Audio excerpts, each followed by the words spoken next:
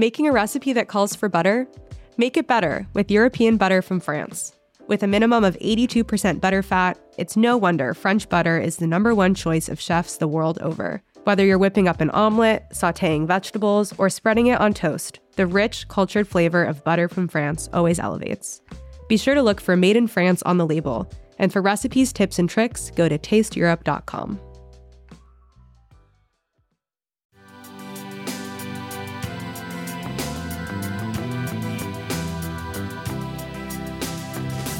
So I would love to talk to chefs about that question. Like, how is it that the most amazing meal you've ever served, how did that come about? You know, what's the combination of intuition and luck and consciousness and so on?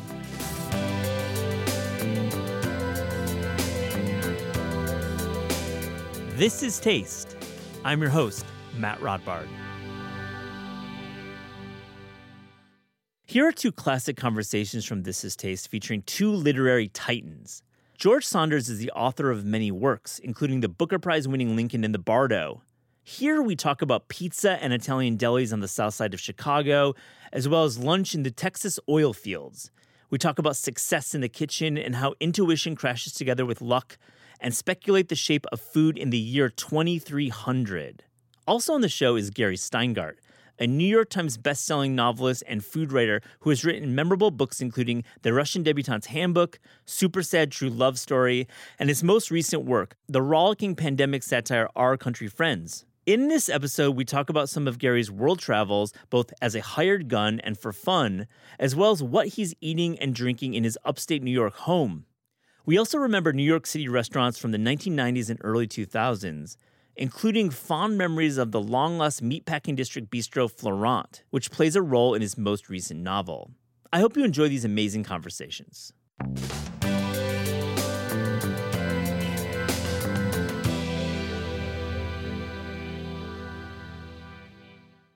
I'm excited to talk to you. Liberation Day is here. You're a collection of essays that is out. We will get to that, but I have to ask, just from the jump, you've said that drinking coffee is one of your only habits. So can we get down your coffee routine, particularly when you're writing? Yeah, I mean, one, incredibly low standards. So even if somebody just says it's coffee and it isn't, that's good enough. No, you know what? It's funny because what I do is now, as a person of a certain age, the night before, I take a lot of pleasure in making the pot already. You know, it's not anything special. It's just like regular coffee. But there's something about making it the night before and then going to sleep knowing that all I have to do is kind of stumble to it in the morning and hit the button. Yes. And then, you know, really, I'm not like a connoisseur at all. I mean, every so often I'll go, oh, this is really good. But for me, it's kind of the ritual of having the coffee. And then the other thing I notice is if I ever do something, like if I'm writing and I do something that I think is pretty good, I instantly reward myself by filling the cup the rest of the way up. You know, so it's like this weird residual Catholic thing, I think, where, you know, if I do something good, I'm not allowed to wallow in it, but I can go get a little bit of reward and then come back, you know. So. Do you sometimes time the coffee? Like if you have like a moment you need, because I'm as a writer, I do this myself. If you need to like really like pump yourself up for like a moment or a 30-minute window, do you ever just go and take that shot of espresso or get that coffee?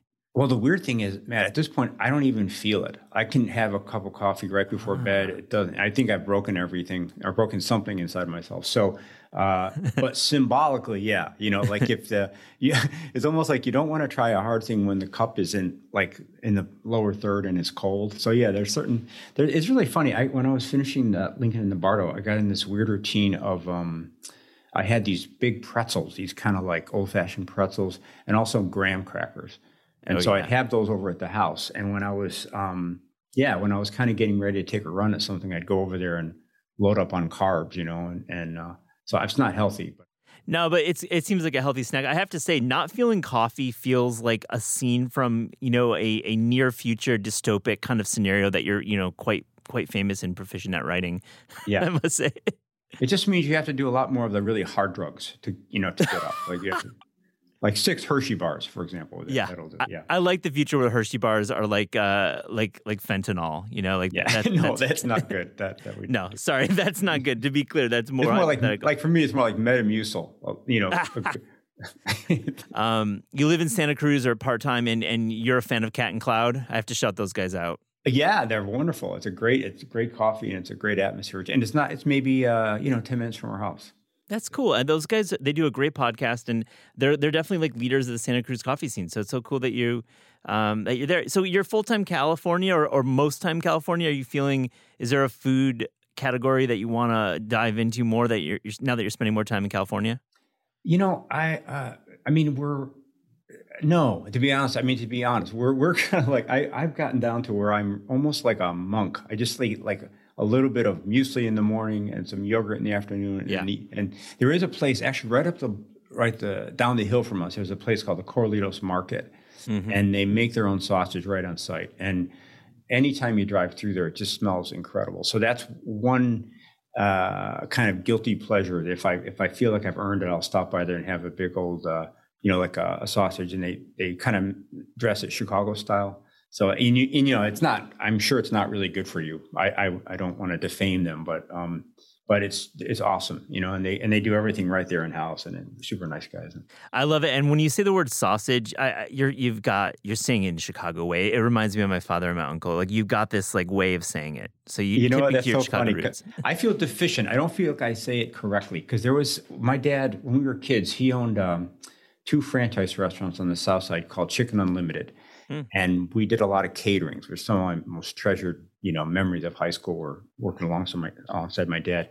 But there was a couple of guys there who were somehow with the corporate franchise. I don't know what the deal was, but one of the guys was a real Chicago guy, kind of big, loved food, loved, the counter on which the food had recently sat, loved the wrapper of he was such a fan. And he had a way of saying, he would explain how to make something in this really wonderful way that I can't exactly do, but he'd say, like, George, you got to take the sausage and then you put it on the counter. No, not like that. Pick up the sausage again. And everything he talked about that. No, where's the sauce? You got to have more sauce on it. So it's something about just listening to that guy made me hungry. And so he kind of taught us how to do these caterings. And I always remember that kind of like the reverence, like the love for it. And yeah. I love that when Chicago food has its fans, and there's this following, for that we could talk about tavern pie, we could talk about obviously sausages or Italian beef. And I want to get your take, like, is there an iconic Chicago food that you feel is maybe not known outside of Chicago or given love? I don't think White Castle would be any big surprise to anybody, but I remember as a kid just unironically worshiping those little hamburgers, like they were, it was such a treat. And in our neighborhood, that was sort of a way for the grownups to announce that they were happy. We're going to get White Castle. And then the other thing was, what's the name of it? There's a pizza place, a Home Run Pizza. That's what it was. It was kind of out of the way, and it was maybe a little bit, at that time, it seemed like kind of pricey or something. But oh my God, when a grown-up said, we're going for Home Run Pizza, that meant something good had happened, like some celebration. Yeah, and the kids would just huddle like, all right, they're happy. Those big people are happy. That's awesome, My dad had these restaurants, and so I cooked for him a while. And then when I got my license, my first real job was to be his delivery driver. And that was, for a preacher writer, just the best, because, you were like, you'd go into all over the sort of Southwest side, and you'd be just briefly invited into somebody's house, just in the foyer. And they kind of would forget that you were there because you were just a delivery kid. And just to have that little, like sometimes 2-minute immersion into somebody else's life as it was in progress, and it was so exactly like a short story. You come in quick and you get out quick, and you go, "Well, that was weird." I used to deliver furniture, George, and I have to so agree with you. When you're getting these little slices of life, when you enter someone, this stuff you find in people's houses, something to not be mentioned in a podcast. It's life, and there are like little vignettes and short stories. It's interesting. Yeah. And there's something about the fact that they're not really factoring you in, so you're being overlooked, which isn't great. But it means you literally are like a fly in the wall. There was one guy, he used to invite me in, and we'd have the same conversation every time. He'd say, "Hey kid, are you married yet?" I'm like, "I'm 15. Oh. And then he'd give me this huge kind of lecture on how marriage had ruined him. Oh my goodness. All the great things he was going to do, but no. And then every time his wife would walk in, the sweetest person, kind of smiling, "Oh, Jim, be quiet. You're boring him." And so that was weird because I'd never seen somebody so kind of cynical, bitter. And then also the way that she would kind of like, it didn't seem to bother her. And then the weirdest thing was to come back next week and have exactly the same thing happen, For a kid, I mean, I was kind of an idealistic dreamer kind of kid. And that really was, it stayed with me, Yeah, did it make you be a little more cynical about the world and like relationships and love? I mean, if you got this like adult telling you, a kid of 15, that he hates his life because of marriage, it's really obviously left an impression on you.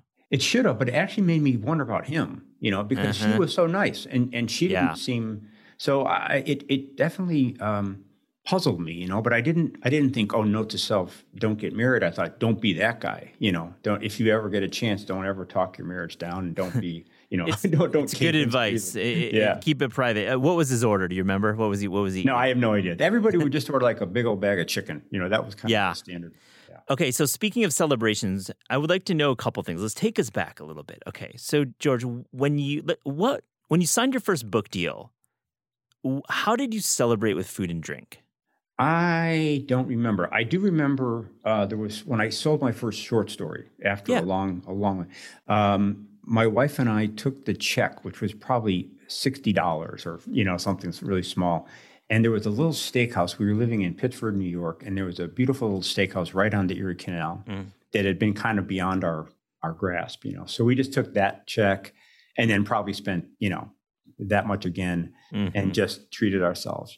And the other thing that when I got our story in the New Yorker for the first time, my wife made a big chicken dinner, and she'd gone around to like 6 or 7 doctor's offices and collected up their New Yorkers with their permission. And she made this kind of beautiful banner of New Yorker covers that she hung over the table. So I came in from work, there was this beautiful feast, and then that banner, and Paul and I and our 2 girls kind of. Oh, that's so. This is like such a sweet memory, and the idea that she was going to doctors' offices and just soliciting them for their New Yorker covers. Yeah, I love that. It was so sweet, and it really meant. I remember it. Because it's funny when you get a success like that. I'm not somebody who celebrates overtly. I feel I'm a little too Catholic. I think that's a jinx. But to have somebody else do it and to kind of go, oh, that's a nice way to mark this moment. It was beautiful. Take me back then to when you won the Booker Award, the Booker Prize. How did you celebrate then with food and drink? Well, I think, first of all, they had a beautiful meal, which I was too nervous to eat. So that wasn't it.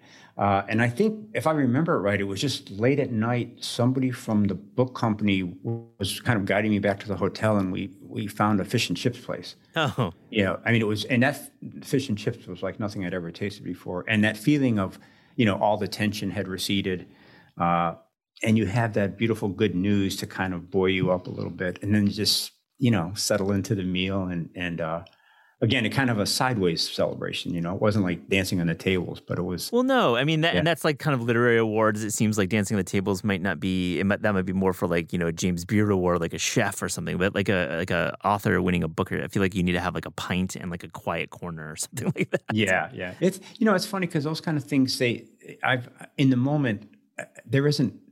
In my experience, not much will make it better or worse, but it's that feeling that.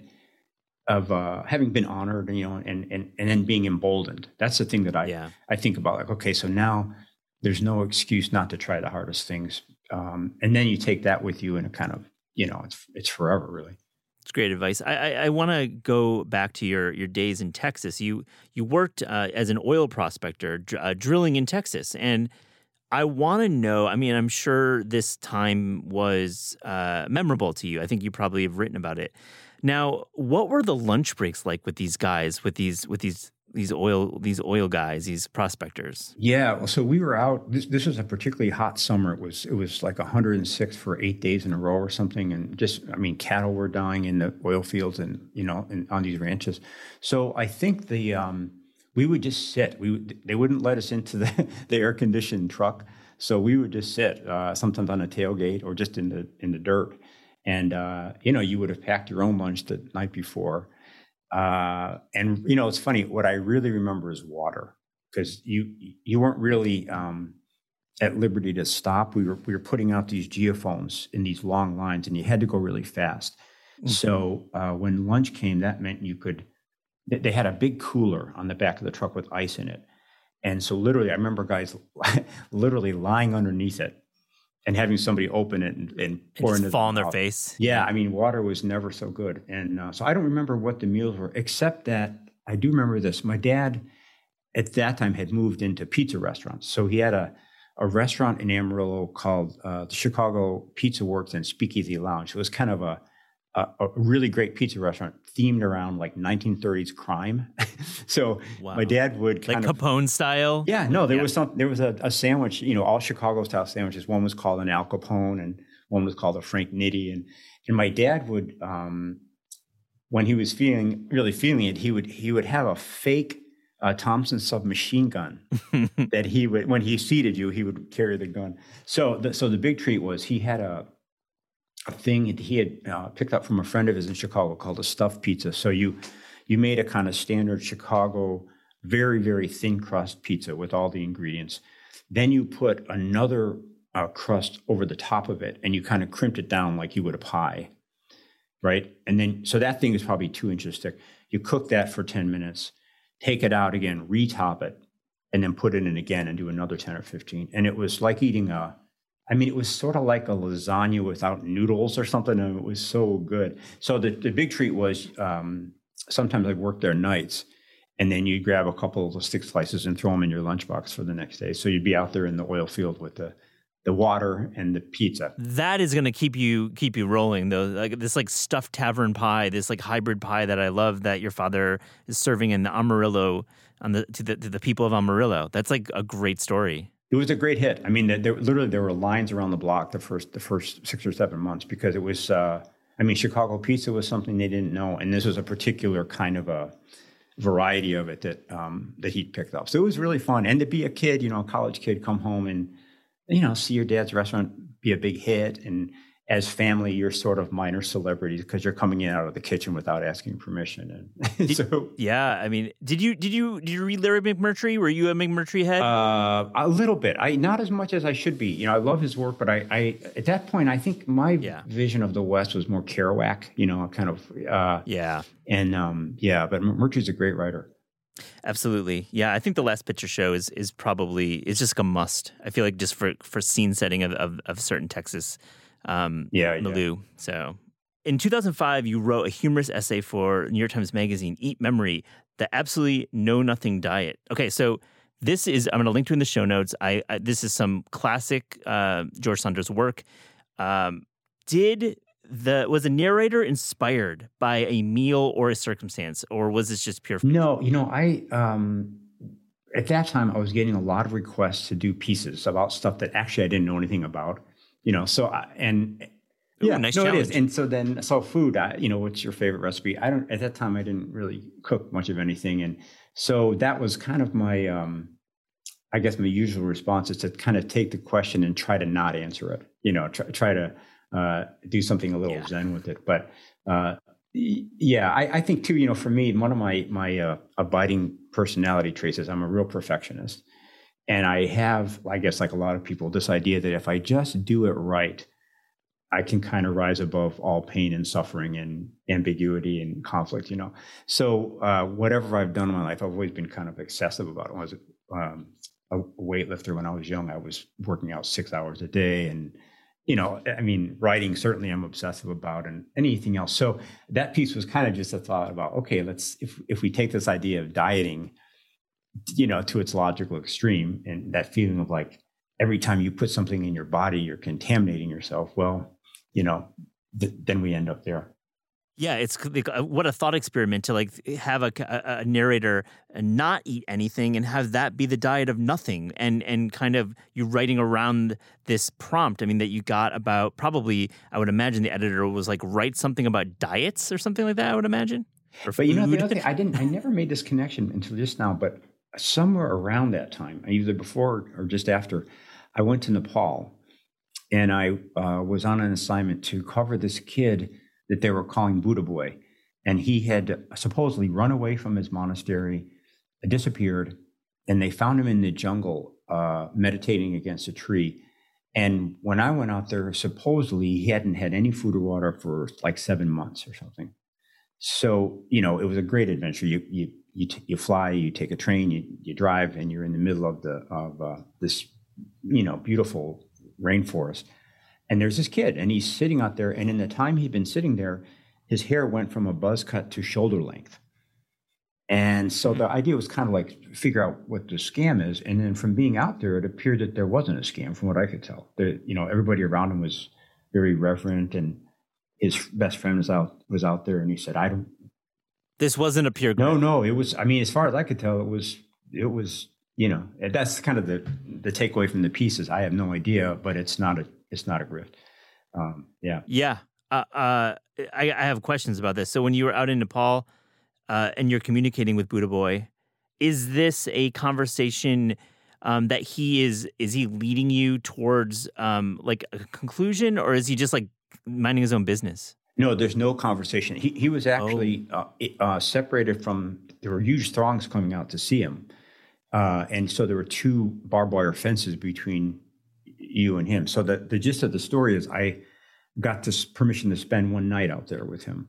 So maybe 100, 200 feet away from him, and he's not moving. Our photographer was out there, and he showed me these pictures taken over an 8-hour period. There's no motion detectable in this kid at all. So really, there was kind of a one-sided conversation, which was me with my mind sitting over there going, what the hell's going on? How is he not eating? And why is nobody sneaking in there to feed him? And why is my mind so busy? And why is it that I'm sitting here for 3 minutes and I feel like standing up? And, which is such a tenet of like new journalism. Frank Sinatra has a cold kind of method, like being able to write around and write in your emotions. And do you find that you go there sometimes with some of your nonfiction, your reported work? Yeah, and in this case, there was no choice because there really wasn't any input. It was just me and my feelings about him, Yeah. But then that ended up being kind of a beautiful way of thinking about monkey mind, because there I was sitting in the jungle, and boy, my mind it didn't stop for a second, Do you do immersive journalism? You've spent a week on Skid Row in Los Angeles, and you're involved. Some would call it gonzo journalism. I'm not sure if I love that term, but it resonates with people. Now, let me ask you: have you pitched or been approached to do a food related, more of this experiential journalism, embedded journalism? No, I have not. Most of these I pitch to either to GQ and then to the New Yorker. But I have not. So are you compelled? Would you want to, Bill Beeford's Heat comes to mind, which is a great nonfiction work about spending time in the kitchen in Italy. Have you thought about focusing on food? You said your diet is pretty monkish yourself now, so maybe food isn't that important, but I wonder if you think of it as a rich topic. Well, what is rich to me right now is kind of like this. Okay, so I'm 63 years old, and I've been in a mad dash my whole life to pretty much do one thing, which was to, try to figure out how to write a good short story. And then also, of course, to have a family and be a good father and husband. But it's only now occurring to me that I kind of miss some stuff, so like, and I'm a big fan of just various cooking shows and so on. So the idea that I know this one thing, which is writing, and I know it in incredible detail in terms of process, and it's amazing the things, as you know, from being a writer, the things you learn, tiny little useless things about your own mind when writing. It's really rich. And so for the first time, I'm like, wow, it's interesting. That must be analogous to so many other things in the world at which people are good. So cooking, how is it that the intuition gets in there? For me, in writing, the big revelation has been that there's a part of the mind that is there when you're editing, especially, that's very, very precisely judgmental. It knows just what it's like. So my theory is a really good piece of writing is a result of these thousands, maybe tens of thousands of micro decisions that you make at speed, changing this sentence, moving this phrase, and so on. And the real blessing of being a writer is that I really believe in that part of the mind now. It's so powerful, this intuitive, spontaneous part of the mind that is not about conceptualizing or reducing or articulating. So I find myself really curious to talk to people in other fields to see how intuition has served them, cooking is such a great cognate. It's so relevant. My take would be that when you are proficient or even an amateur home cook, your intuition, your like motor memory is what we call, because we're talking about a physical thing. We're talking about like actually using your muscles to do something like chop shallots.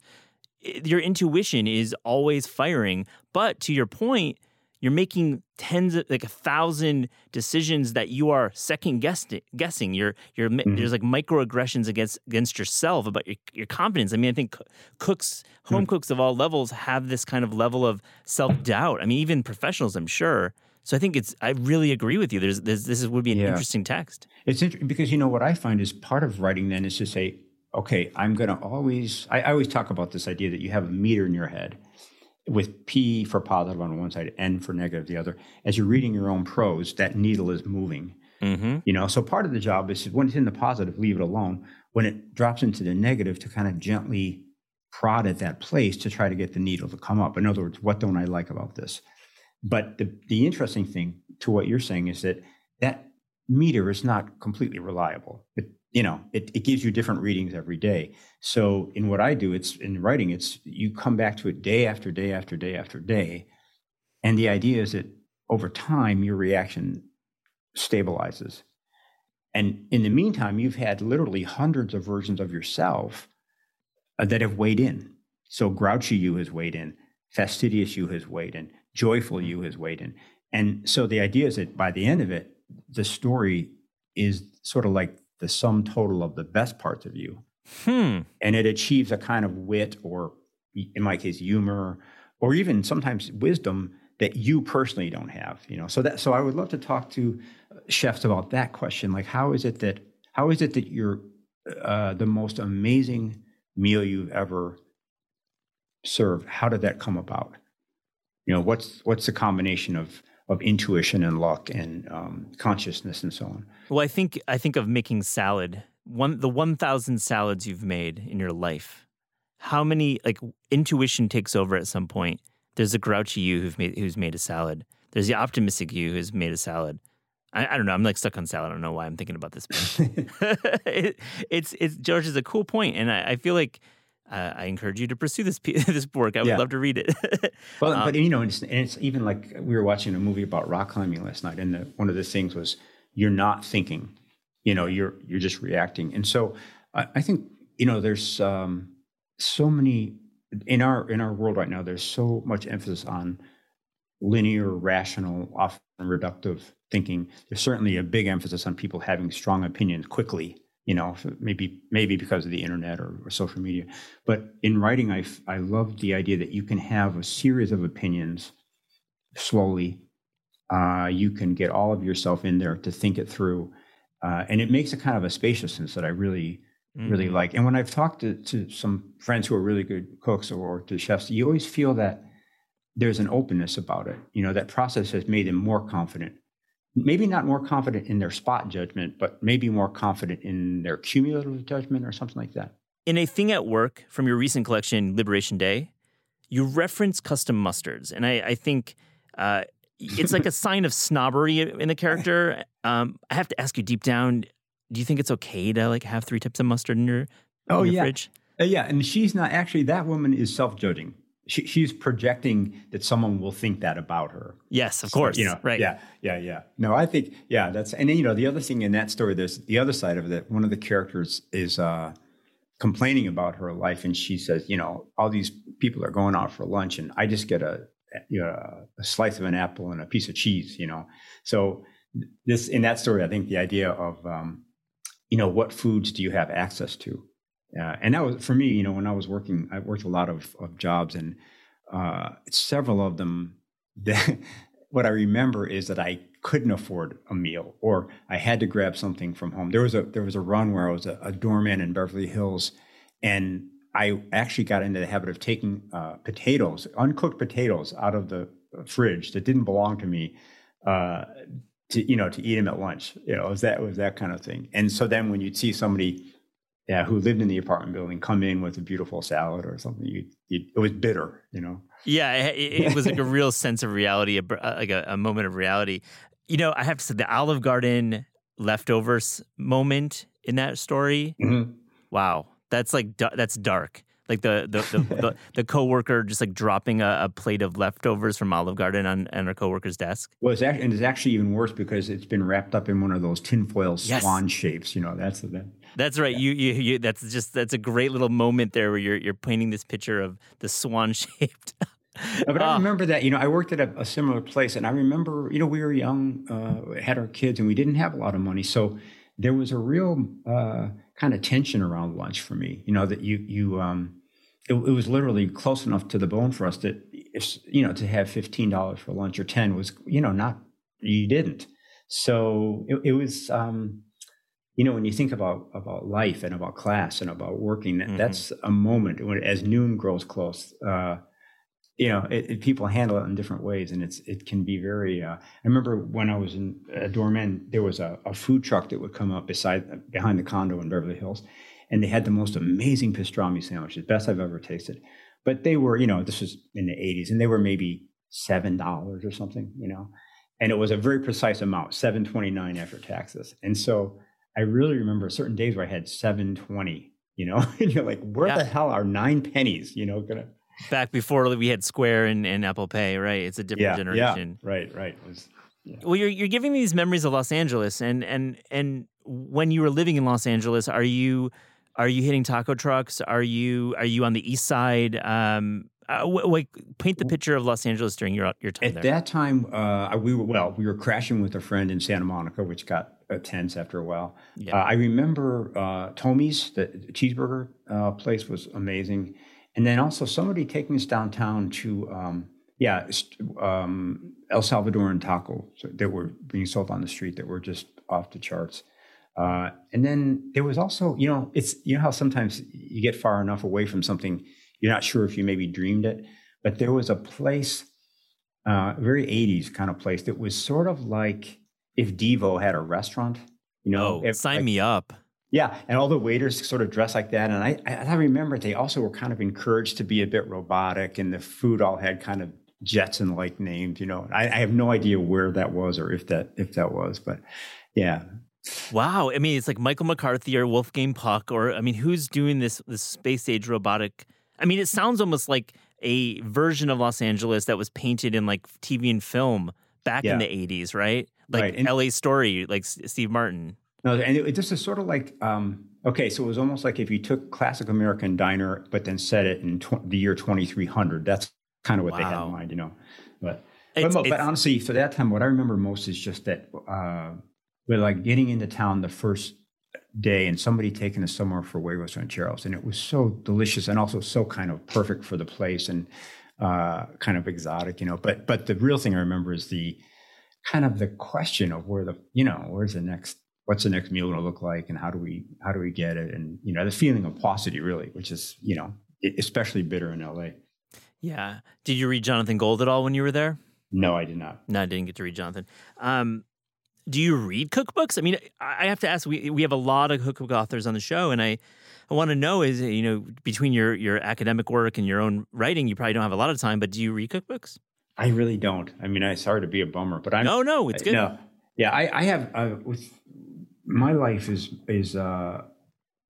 it requires an incredible amount of time at the desk. I wish it didn't. I wish I was a little more. And it's one of my kind of regrets right now is that I'm not living a particularly full life. I'm not like a big hiker. I don't, So, but for whatever reason, the writing projects are so interesting and they take so much time that I've kind of just said, well, that's it.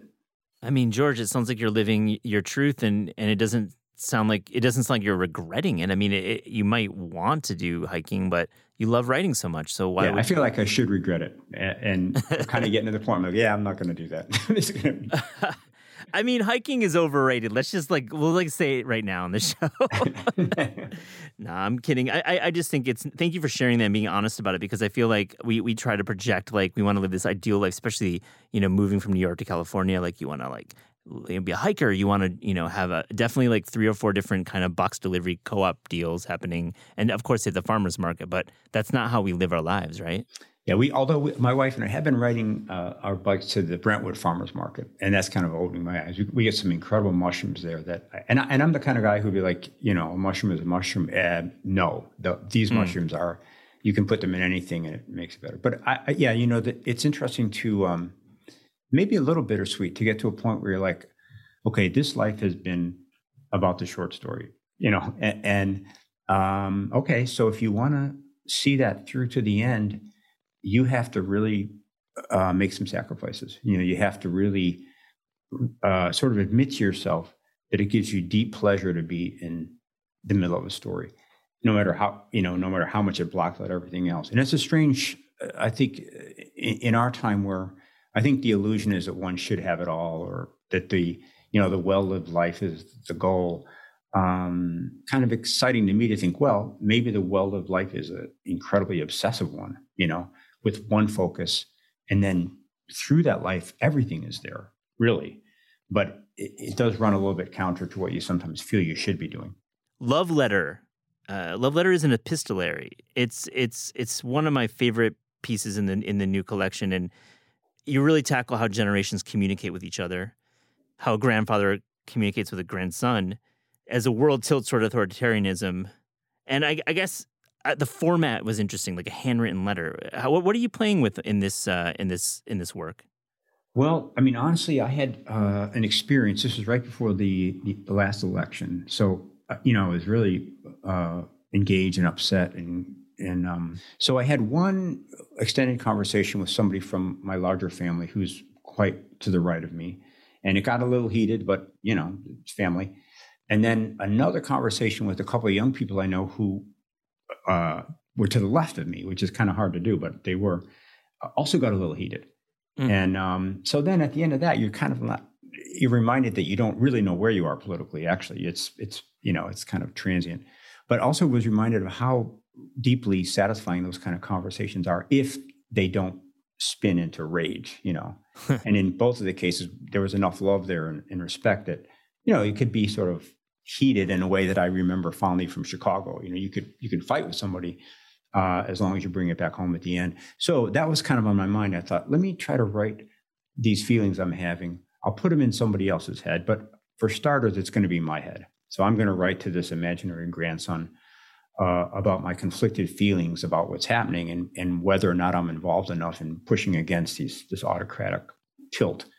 So that was really the first impulse, just to try to write what I actually felt, which for me is kind of unusual. Usually I'm kind of inhabiting somebody, but so I just started doing that, writing to a grandson that I felt very fond of, and kind of confessing, basically, here's how I feel. And the one slant I put on it was that this is now some years in the future. The forces, the anti-democratic forces have won big time. Well, oh yeah, there's very much concern the letter will be found by an unknown government, right? Right. So sometimes with fiction, you're really just telling your story, but you maybe put one weird thing in it.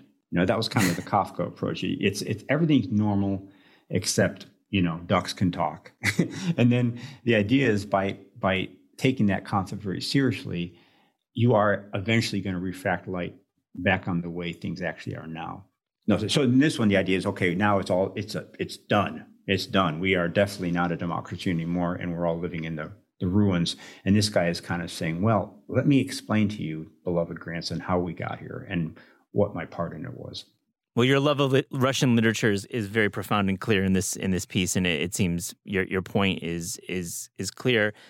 I have to say the epistolary that comes to mind, older author writing to a younger man, is Beverly Cleary's Dear Mr. Henshaw. Are you familiar with this work? No, I'm not, but I will be. Yeah, well, I got to say, shout out to Miss Cargill in third grade. Put it in my hands. I just gave it to my nephew. It's an epistolary. It's I just had to bring it up. It got me thinking about this work. Well, it's a great form because presumably, it's private. If I write you a letter, that's between you and me. So that allows for a real honesty, person to person. Plus, you get the kind of, elevated diction that you can use in a letter that you might not use in person. So it's kind of a nice way to sort of look behind the curtain and see what a person is really thinking. And in this case, one of the things that interested me about the story that I didn't plan at all was that the grandfather actually starts to change his mind as he gets deeper into it, just subtly, And so that was a fun thing to try to convey, that he's coming off a little bit like cautiously urging his grandson not to get political, keep your head down. And by the end of it, he's almost talked himself out of it, sort of by the, you think maybe by rereading his own letter, he's like, wait a minute, I don't know if I really believe that. I like that moment. It strikes me, yeah, that moment of realization. Several people are typing comes to mind. Calvin Kasulki, I think that's how you say his name. It's an epistolary through the Slack channel. I don't know if you're familiar with this. No, I'm pretty much not familiar with any work, it appears. No, I'm not trying to stunt here. I just had to say this idea of the epistolary and written like letters or texts or Slack channels. To your point, I think it's so powerful when we don't think anyone's reading. And we're saying what we want to say, right? Right. George, I have to know cooking. Are you doing it at home? Are you ordering in? What's the situation like? Well, my wife and I have tried, and I'm not too good at. We tried to split the cooking lately, so that meant that I had to learn. So I do a pretty good like a beet soup, and I just got a minestrone down. And so cool. I'm trying to, carry my weight. She's a really wonderful cook. So it seems sometimes like, why should I bother except to be helpful, So I'm learning. I'm learning a few things, but yeah. And I think we just bought a little apartment in LA. So the temptation to order out is really strong since we're both writing.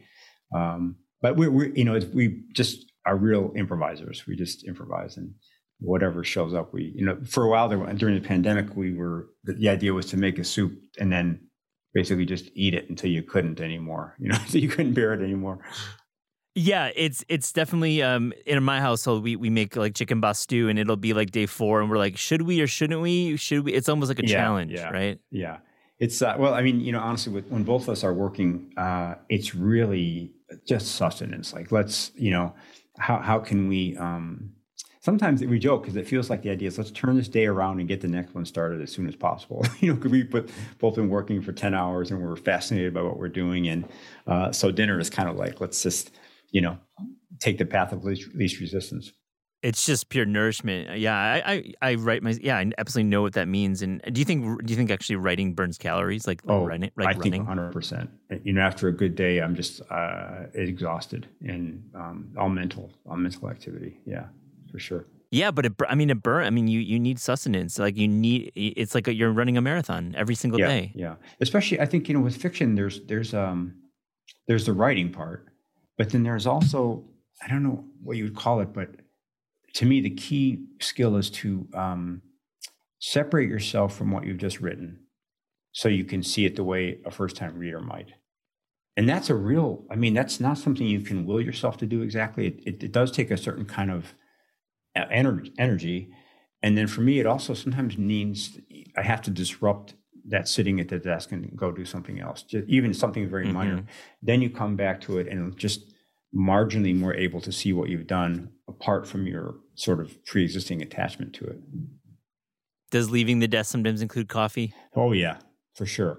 Yeah. Or even if I run out, then I have to go to Cat and Cloud and get some more. And then that's even better. Yeah, you have to go to Cat. Oh yeah, those guys. We gotta shout them out again, Cat and Cloud. George Saunders, we ask all guests on the Taste podcast if there was a dream food book or cookbook project that you could work on without the burden of time, meaning you do not have a deadline, or the burden of budget, meaning you have unlimited funds to make this book happen. I'd love to know, what book would you write? Well, it's probably been written, but what fascinates me is, as somebody who's written some historical fiction, I'm really interested in the way that a house, for example, would have smelled in 1862 that we can't imagine. The things that are present in the house that we don't have anymore, or the methods of cleaning that haven't been discovered yet. And included in that, I would love to look at a really typical household in, say, 1862 and live through a week in the culinary life of that house.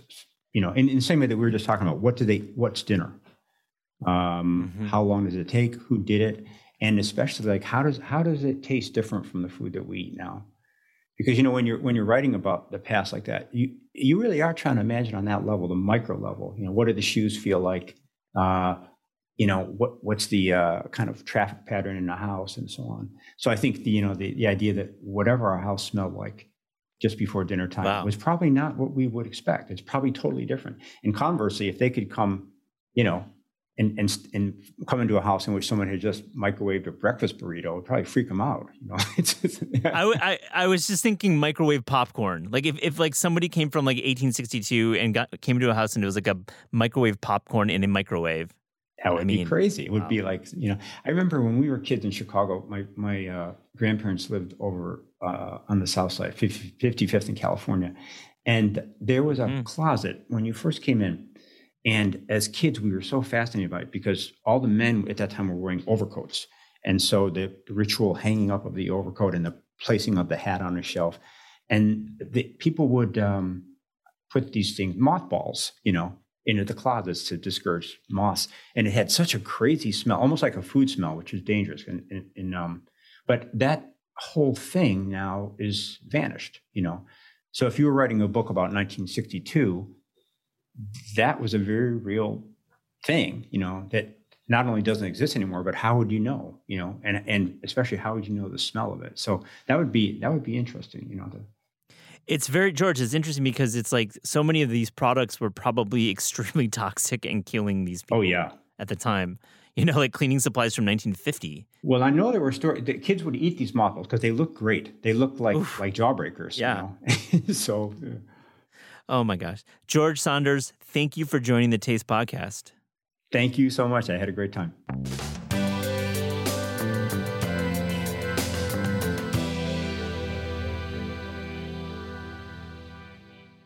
You're a depth observer of online culture, celebrity shenanigans, social media, and food. The consumed, cooked, and projected via social media channels type of food. I really wanted to know what gets you excited about food culture today? I like the fact that anyone can sort of just open a little tiny place and it can become a gigantic hit. If I lived in Portland, Oregon, I was just in Portland for my book tour and I was just eating from truck to truck. I mean, that's a very developed truck culture. But I think my favorite place in New York last year was the Birrialandia taco truck, which is from Tijuana originally. The kind of food originates, and it's a beautiful, sloppy, wet taco that you dip into consommé. So, you buy a taco, you buy a consommé, and even though your taco's sort of like falling apart because it's just brisket, it's just bathed in soup, and you're just dipping it into more soup. And I mean, it's indecent. It's an indecent proposal. Did you find that on TikTok? Because honestly, the birria trend was real on TikTok. It was a real thing. I am not a ticker talker. I am on the gram. So it takes me usually 10 years to find a trend. I just got rid of my MySpace. I am. Congratulations. Possible. Yeah, thank you. Yeah, just, it's just, there's nothing on it. But you can still find me at Hotmail and, I was seeing it pop up on Instagram. And then I have a friend who's sort of like my bloodhound, and he spends the whole day just basically walking around the city eating. And he said, you got to go to Flushing. And I'm like, oh, it's so far. And then finally they opened a truck in Williamsburg. So I went across the river. I'm scared of subways because I'm claustrophobic. So when I have to get to the the boroughs from Manhattan, I take a ferry. And the ferry often drops me off right where the good food is, like Sunset Park and Astoria or LIC, Long Island City, or anything like that. So I've been hopping around, eating from place. Did you ferry here? We're in Midtown Manhattan at the Penguin Random House office. I walked here, so I live downtown, so I walked to Midtown. I try to also walk like 6 miles a day because I eat so much that if I don't walk for like 2.5 hours, it's not going to be good, So we met, I say met, quote, because we just met today face to face, but we emailed maybe like 6 years ago when you blurbed very kindly my cookbook, Koreatown. Yeah, that was the tastiest book I've ever blurbed. It was amazing. Thank you for that. Sure. And Our Country Friends has a real distinct Korean thread there. There's two main characters who are Korean. Yeah. And you write very vividly about Korean culture and Korean food. And I just wanted to know, like from the jump, how do you bring this distinct Korean flavor to your writing, which you've had in many of your novels. I am surrounded by Korean Americans. That friend I just mentioned, the bloodhound, who goes around, he's Korean American. My wife's Korean American. My kid, I guess, is half Korean. My mentor, Shteyngart Lee, the author of many great books, was Korean American. Two of my best friends. It just goes on and on. So I went to a high school that was very. There were a lot of kids from immigrant backgrounds like my own. I was born in Russia and the Soviet Union, and there were a lot of kids from Korea, India, China, etc. And so people were just sitting around eating kimbap, which is a kind of lunch dish with rice and seaweed. It's like a roll, but it's very substantial, and you can stuff it with anything. I've had like foie gras kimbap somewhere. Oh, over David the Momofuku. Yeah, Momofuku. That's right. Yeah, that would be it. That would be it. Yeah. And and when I go to Seoul, I have a lunch. It's such a cheap but incredibly filling lunch. So all that culture has always been marinating, kind of like the beef.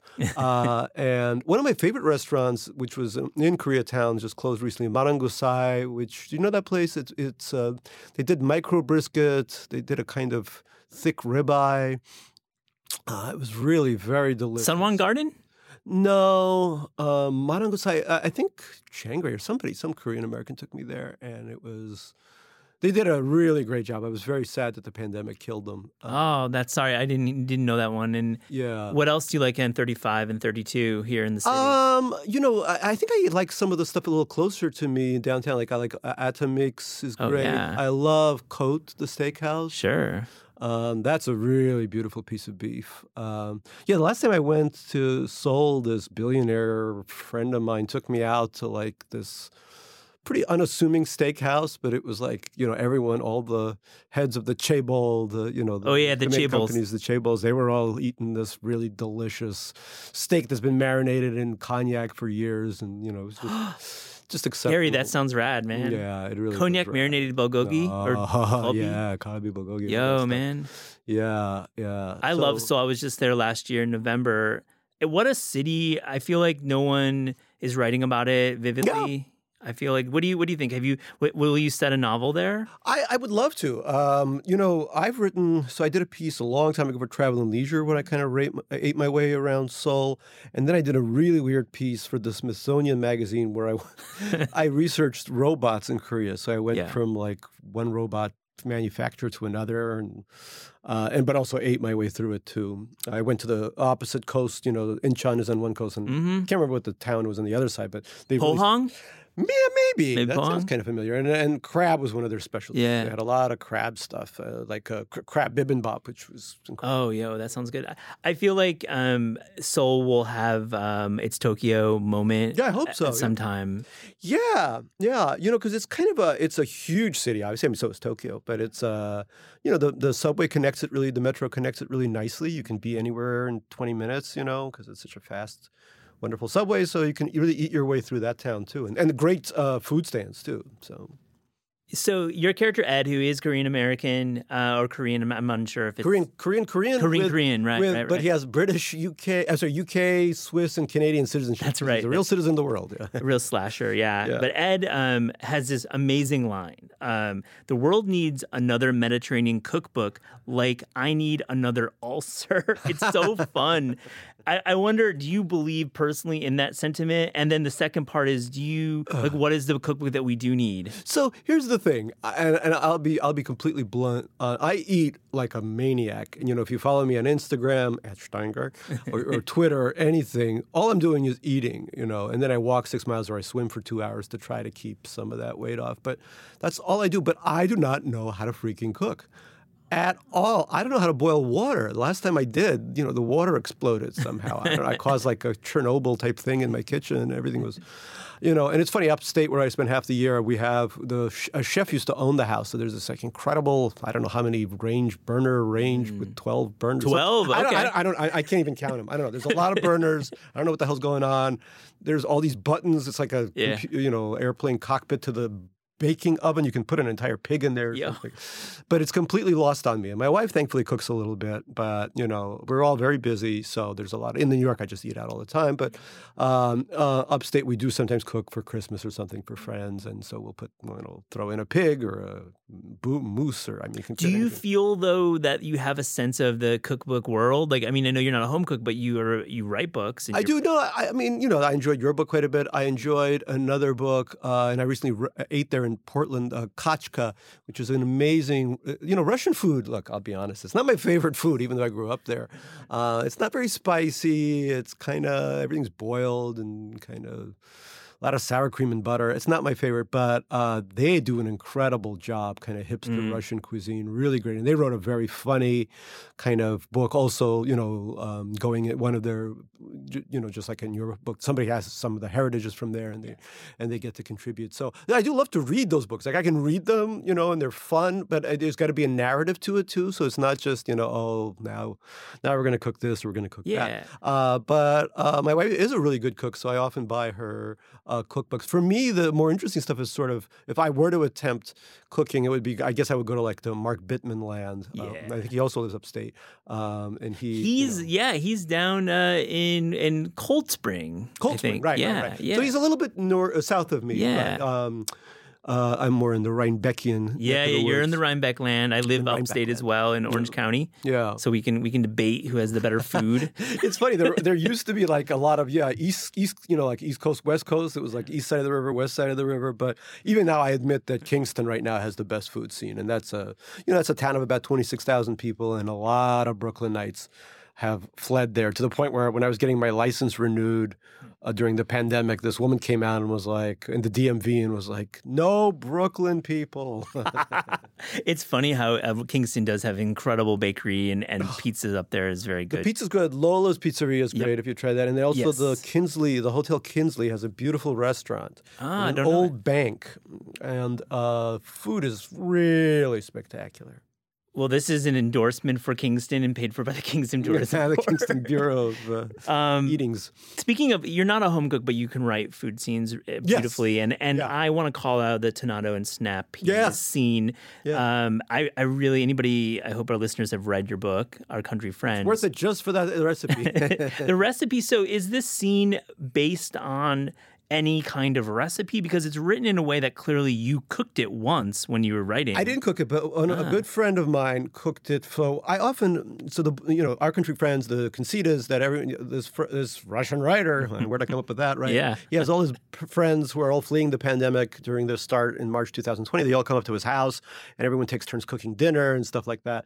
So, and I do something similar. I have, during the summer, I invite a lot of my friends from the city to come up. And I have a lot of friends who live there full time, but everyone kind of takes turns grilling or cooking. And so my friend, James Beluyat, who is a rock musician with a band, used to be in a band called Versus. Now I think it's the Plus Minus band. Really great band. Versus rules, man. Yeah, Versus rules, What right? a great band. It's a great band. Oh, damn. Yeah. Nice reference. Nice reference, right? Yeah, so I've known him way back in the day when I think Versus, it was still called Versus. And so I invited him up a couple of years ago, and he made this incredible vitello tonado, which I love. But he used, snap peas, which I didn't know. And I think he said he got the recipe from somewhere else. But it was so exceptional. And when the book came out as a promotional thing, I had a wonderful writer from New York Times, the book review, Alexandra Alter. She came up with her husband, and I invited my friend James up. And he made that exact thing. And a lot of people also made the exact recipes for this article for the New York Times. Yeah, it's really beautiful. And I feel even if you're reading this in winter when snap peas aren't in season, I'm like going to go find some snap peas. Yeah. And we actually, there's wonderful food stands all over up there, so we would buy the snap peas, and then we would get, and also grilled sardines. He makes these really beautiful. I don't know how he just grills them perfectly. That's a delicious, an underrated fish. And actually one thing I eat that I know how to make because I just open a can is, there's all kinds of Portuguese, really high-end sardine makers, and they make them in spices and hot vegetable oil. Oof. Really delicious. So that, I open up that, I toast up a piece of bread. I know how to do that. I put out some beautiful color, it's more curating, right, than more cooking. Curating, yeah. than cooking. I know how to curate. Yeah. I've just shout out my colleague Anna Heasel, senior editor at Taste. She is writing a book about conservas and tinned fish. So I love conservas and tinned fish. And there's a great place, in New York called Huertas. Yes. On First and Sixth or around there. Beautiful, really sweet owners and chef and everything. And it's partly, it's around, they do other kinds of dishes too, but you can have a whole meal of beautiful cockles and mussels and sardines and whatever. It's just beautiful. Speaking of collecting, you write very vividly about your bar, the bar at the house in the novel. Yeah. And I like that you have your protagonist mixing Negronis with 60-year Campari, 60-year-old. Is that intentionally like this guy doesn't know what he's doing, or do you actually have a moment? Do you believe that this is the best way to make a Negroni? Look, I have people who, when they come by, everyone brings a bottle of something, and a lot of my friends bring really special stuff. Sure. From all over the world. We have a French friend who lives nearby, and her parents are in wine country, but they make their own gin, and they bottle it. And it's unlike any other gin I've ever, and I love making martinis, and I just couldn't bring myself to make anything with them. I just drink this gin straight up, nothing else. It is the elixir of the gods. It's so beautiful. But yeah, people bring all this stuff, and I'm like, oh my God, what do I do with antique Campari? Probably I should just drink it by, make something. I love that you have antique Campari on hand. That's just the best thing. It's all gone by now, but yes, it existed at one point. Now I'm like slowly going through this gin. But I know that people will always surprise me, and people come from all over. People do their travels. Well, this has stopped during the pandemic, but before people would be like, "Oh, somebody just brought me. I was on tour." When I was reading in San Francisco, and I love anything Georgian. There's a great Georgian restaurant in my part of Manhattan. Yeah. What's it called? It's called Chito Govrito. I can't remember where it is exactly, but it's somewhere near Union Square. And it's these aubergine rolls and nice. This garlicky chicken they do, a whole hen. It's incredible. So this guy who's just, he reads my books, and he brought me homemade cha-cha, which is a kind of Georgian brandy, C-H-A-C-H-A. And it was so freaking good. And I realized I had to wake up the next morning, and I forgot that I had it, and then the dude in the airport is like, nice. It's like 7 a.m. I had an early flight to Portland. He's like, you can't, you gotta check in your luggage. And I was like, there's no time. So I just drank the whole freaking bottle. And I think I had like a NPR interview or something later that day. And I'm like, let me tell you about my book. I'll definitely link to that interview in the show notes. You can find it. Yeah. Oh my God. I love it. It's great. I feel like this book, it has a lot of time traveling happening. And one of the wonderful parts of the aspects of the book, Our Country Friends, is the flashbacks of New York in the 90s, New York City. And I get to shout out to Screaming Mimi's. That's a great reference. But thank you. One of the best references is Florent. You write about Florent as a meatpacking institution from the 80s until, I would say, 2014, maybe 2010. I might be wrong. Let's talk about Florent, because clearly you have a connection to the place. Oh, yeah, absolutely. It was such an eye-opener for me. I grew up in Eastern Queens, Little Neck, Queens, which is, it might as well be the suburbs, kind of this very, it's far away. There's not even a subway there. You have to take the Long Island Railroad to get into town. And it was a very provincial, I went to this kind of parochial Jewish school, right? I didn't even know what Manhattan was. Like for a while, I confused some of the tall buildings in Queens for Manhattan. I just didn't know where, And then I got into this high school in Manhattan, this kind of math and science high school, where I met all of my friends, some of whom are composites for some of the characters in Our Country Friends. So, and that was Manhattan. That was East Village, Lower East Side kind of place. And it was incredible. And along the way, I think maybe right after school ended, I discovered Florent. And it was a trip. First of all, the food was really good. Always. Really good. Always good. It was never bad. I mean, that's the one thing about this restaurant. It was always good. Never bad. You could buy a carafe of white wine for, I think, $6, right? Which I know was more then, right? But still, whatever. Can you imagine a $10 carafe today? And mussels with fries, this incredible What was it? Oh, it was like a goat cheese spinach. Again, remember, I was from nowhere, from Hickland. And for me, this kind of, cheap French food, please. But it was also the fact that it stayed open almost entirely through the night. And it was filled with denizens that I had never, ever imagined in my life. Every artist went down there. Every writer went down there. There were prostitutes, transgender prostitutes who used to ply their trade along Little West 12th. Yeah, Village Idiot, right on that stretch. Exactly. And so they would drop in at 3 a.m. after finishing their, shift, or before a new shift began. And it was the most democratic place in New York. And that's the kind of stuff I really miss now that Manhattan, and that's one of the reasons I really enjoy living upstate. Not that we have that exactly, but it feels certainly more democratic than the New York of today. I mean, you really have to go to, to find a taco truck in Queens or Brooklyn if you want to, or the Bronx if you want to find something like that today. But the Florent was just, and it was a beautiful kind of, it had a chrome bar. There was a kind of a letterboard. It had a zinc bar. Zinc bar, exactly. Yeah. Sorry, zinc bar. It had a kind of letterboard where there would be funny writings. The owner was this wonderfully flamboyant dude. He was a French guy. His name was Florent. It was probably the most perfect restaurant in the world. And when it closed, I remember I went there the night before it closed. Oh, you did? I did. I was doing a reading in Israel, of all places, and I was like, put me on the flight. I got to get back in time for it. And it was so depressing, honestly. And I think for me, Manhattan really lost a lot of its luster after. It was the meatpacking district before Restoration Hardware, before a lot of that bullshit that made that neighborhood soulless. It's soulless. I'm sorry to offend people who live there, but I will.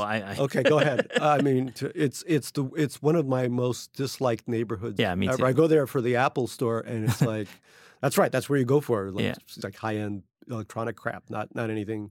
I haven't eaten there in ages. Oh, Pastis reopened. That's okay, but I wish they would move somewhere else. Yeah. Do you remember when Tom Brown used to hang out at Pastis every single morning? Yeah. He would be at the Pastis had a real vibe too, similar to Florent years later. Yeah. Pastis sort of picked up the baton from Florent in a way, but it was never like it. Never like it.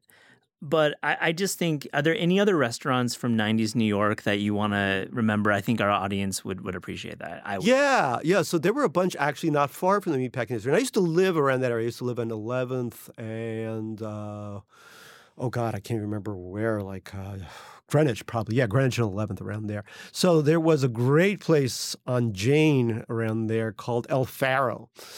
And I think I've written about that in other books I've written, because it was a real kind of a Spanish place. Everybody used to smoke. Inside the walls were these kind of murals of scenes from Galicia. It was the Galician cuisine. So mariscada in green sauce, like thick and garlic, or shrimp al ajillo, and everything was. I mean, the salad had garlic on it. The tablecloth had garlic on it. You walked out of there and you would smell like garlic for the rest of your life, and smoke, because people would smoke while eating. What a wonderful bouquet there. The garlic breath and the cigarette, cool breath. And I remember, people go on dates. I would make out with people after smoking and eating there. I don't know how the hell, because it didn't matter at that point. Everyone smelled like a garlic ashtray. Just delicious, delicious food. Yeah. Another place, what the hell was it called? Rio Mar, which was right down the street from Florent, in one of those sort of triangular buildings, beautiful buildings. Also Spanish food, specializing obviously in seafood. I saw, I think, the biggest roach I've ever seen in New York on the wall there. It looked like one of the lobsters had escaped. For a second, I was like, get him back in the tank. And then he flew away, and I was like, oh.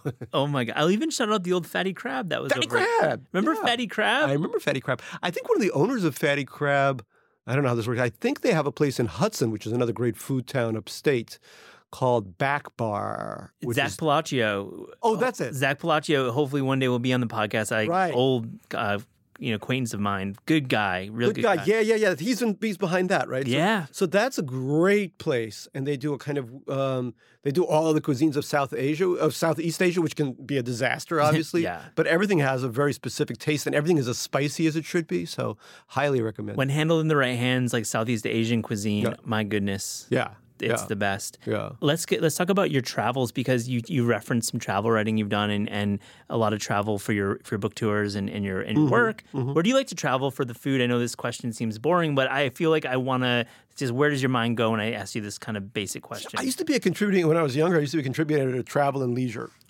With like good expense accounts era? The greatest expense accounts, because this was when Amex owned it. Yes. Something called Meredith, I think, owns it now. So they gave you like a black or something? They didn't give me a card, but there was, I remember at one point flying business on Cathay Pacific to Hong Kong, staying at the Peninsula, not just in any room, but in the telescope suite, when there's this giant telescope that looks out into the skyline from Kowloon, where, and then having a Rolls-Royce Phantom drive me to the airport. I mean, it was bananas. I was like 30 years old. I'm like, this is life? Wow. And it's all been downhill from there, obviously. But yeah, food was a huge concentration for me. So I think some of the cities I enjoyed most, Bangkok for sure. I mean, another one of those cities where you walk around, people are selling you, hot soup in plastic bags, and you drink through a straw. I mean, you just kind of, another great city for ferries. You can take a ferry and hop around from pier to pier, and there's great food just walking a couple of blocks inland. Bombay is incredible, and I went there with a friend of mine, Suketu Mehta, who's a great eater and wrote Bombay Maxim City, a great Pulitzer finalist of a book about Bombay. So he knew where all the, so we were both eating really well and being chased by gangsters and stuff. It was like sounds like its own novel. Your trip. It was a full tilt kind of adventure. Beijing has great food. I think Asia, Seoul, obviously, I did, as I mentioned, a piece on Seoul. Asia, to me, has some of the best food out there right now.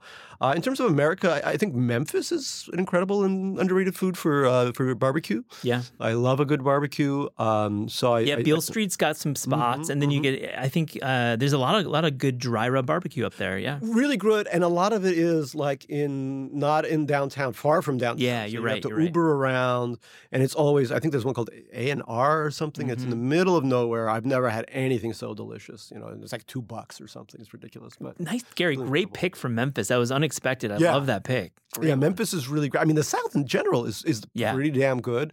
I would definitely put Memphis on the map, yeah. Do you want to break from fiction and get into some travel log? Yeah. Is that... I would love to. Are you kidding me? I would love to have my own travel show or something, I remember at one point we pitched it to some travel channel, but they were like, I had a bad pitch. I think it was going to call the Annoyed Traveler or something. It was like me moping around because I didn't get bumped up to business or something. And they're like, yeah, maybe not. But just a food trip, that would be incredible because I eat like a mother. I feel you could take Tucci on. I feel like you could take him on. We aren't starting controversies here, don't worry. Yeah. I would love for you to host a show or some kind of I just enjoy your travel writing. You've written for Sephora. I enjoy it. Thank you. I enjoy writing it more than anything, honestly. So I want to ask you about the bungalow colony you grew up. You grew up going to. Is in Ellenville? It was in Ellenville. Yeah. Do you know Ellenville? Have you been there? So I was going to ask you about Cohen's Bakery. Oh, yeah. Did you ever go there and have the corner eye at Cohen's? No, we didn't. And the reason was, well, first of all, we didn't really know much about Ellenville. When we went to Ellenville, we went to one place only. There was a kind of, it was like a Dairy Queen setup, but it wasn't Dairy Queen. It was like an off-brand Dairy Queen. Dairy King, probably. Dairy King. Dairy Princess. Yeah. It was, so we went there and then we went to the supermarket. We were also all really recent immigrants. Nobody spoke English well, and we had, we couldn't afford anything. I remember when we went out to Ponderosa Steakhouse. Yeah, that was a big thing, or Sizzlers. And I remember we'd go there and we would all stock up. Our grandparents would be putting tomatoes into their purses to try to steal them, and because we were like, whoa, $6.99, we got to make this buffet last. culture is real, man. It's real. So we didn't. I don't think we. But there was a woman who drove around in this station wagon, this gigantic AMC or something station wagon, and she would sell. She was this big woman, and she would scream, breads, cakes, all across the bungalow colony, and all these Russians would come out for a quarter. You could buy a Danish for 50 cents. You could buy What a cool memory. Yeah, and so I wrote about this in a memoir called Little Failure, and all of a sudden this guy wrote in and said, I think that was my mom. And he said we had a difficult relationship, I think, and she had issues and stuff. And that was very interesting because to us, she was like the bringer of bread. She was the baker. Well, I have to say, in Ellenville today, there's a bakery called Cohen's Bakery. Ellenville is on the Whitaker-Honkston over the hill up in the Catskills. And I feel like it is the best Jewish bakery in New York State. Wow. And the corn rye that they're making is insane. It is so good. It is the most deeply flavorful bread. And it has a texture. I think good rye has that velvety texture, yeah, I love right? Good rye. Oh. Good rye. It's corn rye. So I was just wondering if you've been up there. I highly recommend a visit. I'm going to go for sure. I actually and there's a restaurant there that people have been talking about. I hope it didn't close. Aroma or something. Something. I don't know if you haven't ever tried it. I would love to try both. Go to the bakery and the restaurant. I've not been to Rome. I've heard about it, but I know there's some cool things in Ellenville, a very small little town, and it has a great little theater there, though. Yeah, the theater. So what is the theater now? Movies or is it? It's a stage. It's a summer stock. Stage. Yeah. Oh, because I think it was at one point a movie theater because I remember seeing Octopussy there and being so wowed by that. I think it was my first Bond. Oh, there is a movie theater. Of course, there's a movie theater there, and it's an old 2-screener. It's yeah. Wonderful little. Yeah. Really great stuff. Like a quarter for popcorn back in the day. Oh my God, I had such great memories. I'm glad we're talking about TV and film because you write for Succession, and you also just praised Yellow Jackets, which. Shout out Yellow Jackets. I should preface by saying I've done some stuff for Succession. I'm not like one of the main writers, but I did work on the second season. My error, not yours, because that was clear when I prepped. It was you're a consultant on Succession. Yeah. So I guess what draws you to this TV work, and in terms of the TV work. Do you write food scenes? Because you have such this grasp of food writing. Yeah. I mean, I do. I've never written a food scene. I hope to write a food scene. I find TV really. I'm a very dialogue-driven writer, so a lot of my books, just people talking over food, and prestige TV is all about people talking over food, sometimes in a private jet. But that's that's Succession really. They're all just talking and drinking and making snide remarks over really overpriced food, and I would love to. I would love to write a food scene. And shows like Billions have great food scenes. They often call out great New York eating spots. I think the people that write for that are big foodies. Yeah. So, the creator is clearly a foodie. The creator's a huge foodie. Yeah, absolutely. Koppelman, right? Yeah, Brian Koppelman. Yeah. He's definitely like hanging out with a lot of food writers. And I like, obviously, TV that has like a real understanding of food and not just a superficial, resonates with like 98% of the population. Yeah. And, I on that note, I love hanging out with food critics. I just recently had drinks with Adam Platt at Pastis, actually. Oh, cool. And he's really great. He's got a nice kind of a no BS kind of attitude toward restaurants in New York. I remember Pete Wells, whose critiques I love. I remember having dinner with him too. So there's some really, really delicious writers out there. I love. You can learn a lot from a food critic. And on this show, just going to shout out, we've had interviews with Bill Addison at the LA Times, Ruth Rachel, former New York Times, LA Times. Sure. Pete Wells previously. Oh yeah, Pete. Yeah, that's what I said. Or, yeah, Pete. Yeah, Pete, we've had him all on the best. Taste podcast, and and Robert Seitzema. So I love his stuff. He's great, and you can learn a lot from the critics. Love his stuff. We ask all of our guests on the Taste podcast if there was a book that you could write, a cookbook. Let's just say cookbook, Gary, without a budget or time or even a deadline. What would that cookbook be? Wow, that's a really tough one. I feel like if it existed, maybe it already exists. Does Russ and Daughters have a cookbook? Ooh, don't quote me on it. I'm going to say they've got such great branding. They must have a cookbook. Have one. See, this is the thing. So if they have one, then that kind of destroys any need for a cookbook for me because that kind of because they're incredible in that they have an amazing drinks list, one of the best drinks list. I mean, their mixology is second to none. It's a cool place. I love because the Russian idea of food is you're basically.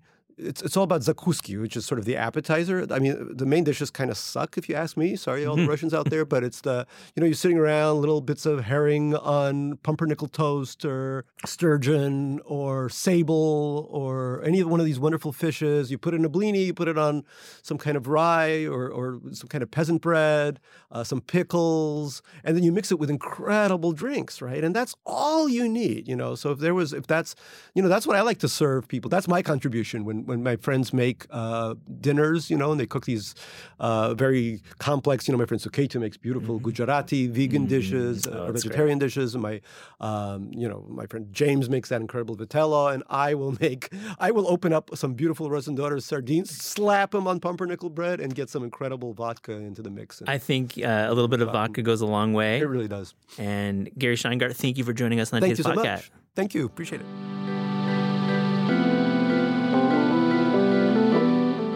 This is Taste is hosted by Eliza Abarbanel and me, Matt Rodbard. The show is produced by Shalia Harris and Pat Stango and edited by Clayton Gumbert. Theme music by Steve Rydell. Visit Taste online at tastecooking.com and make sure to subscribe to our newsletter for updates on all cool things that are happening.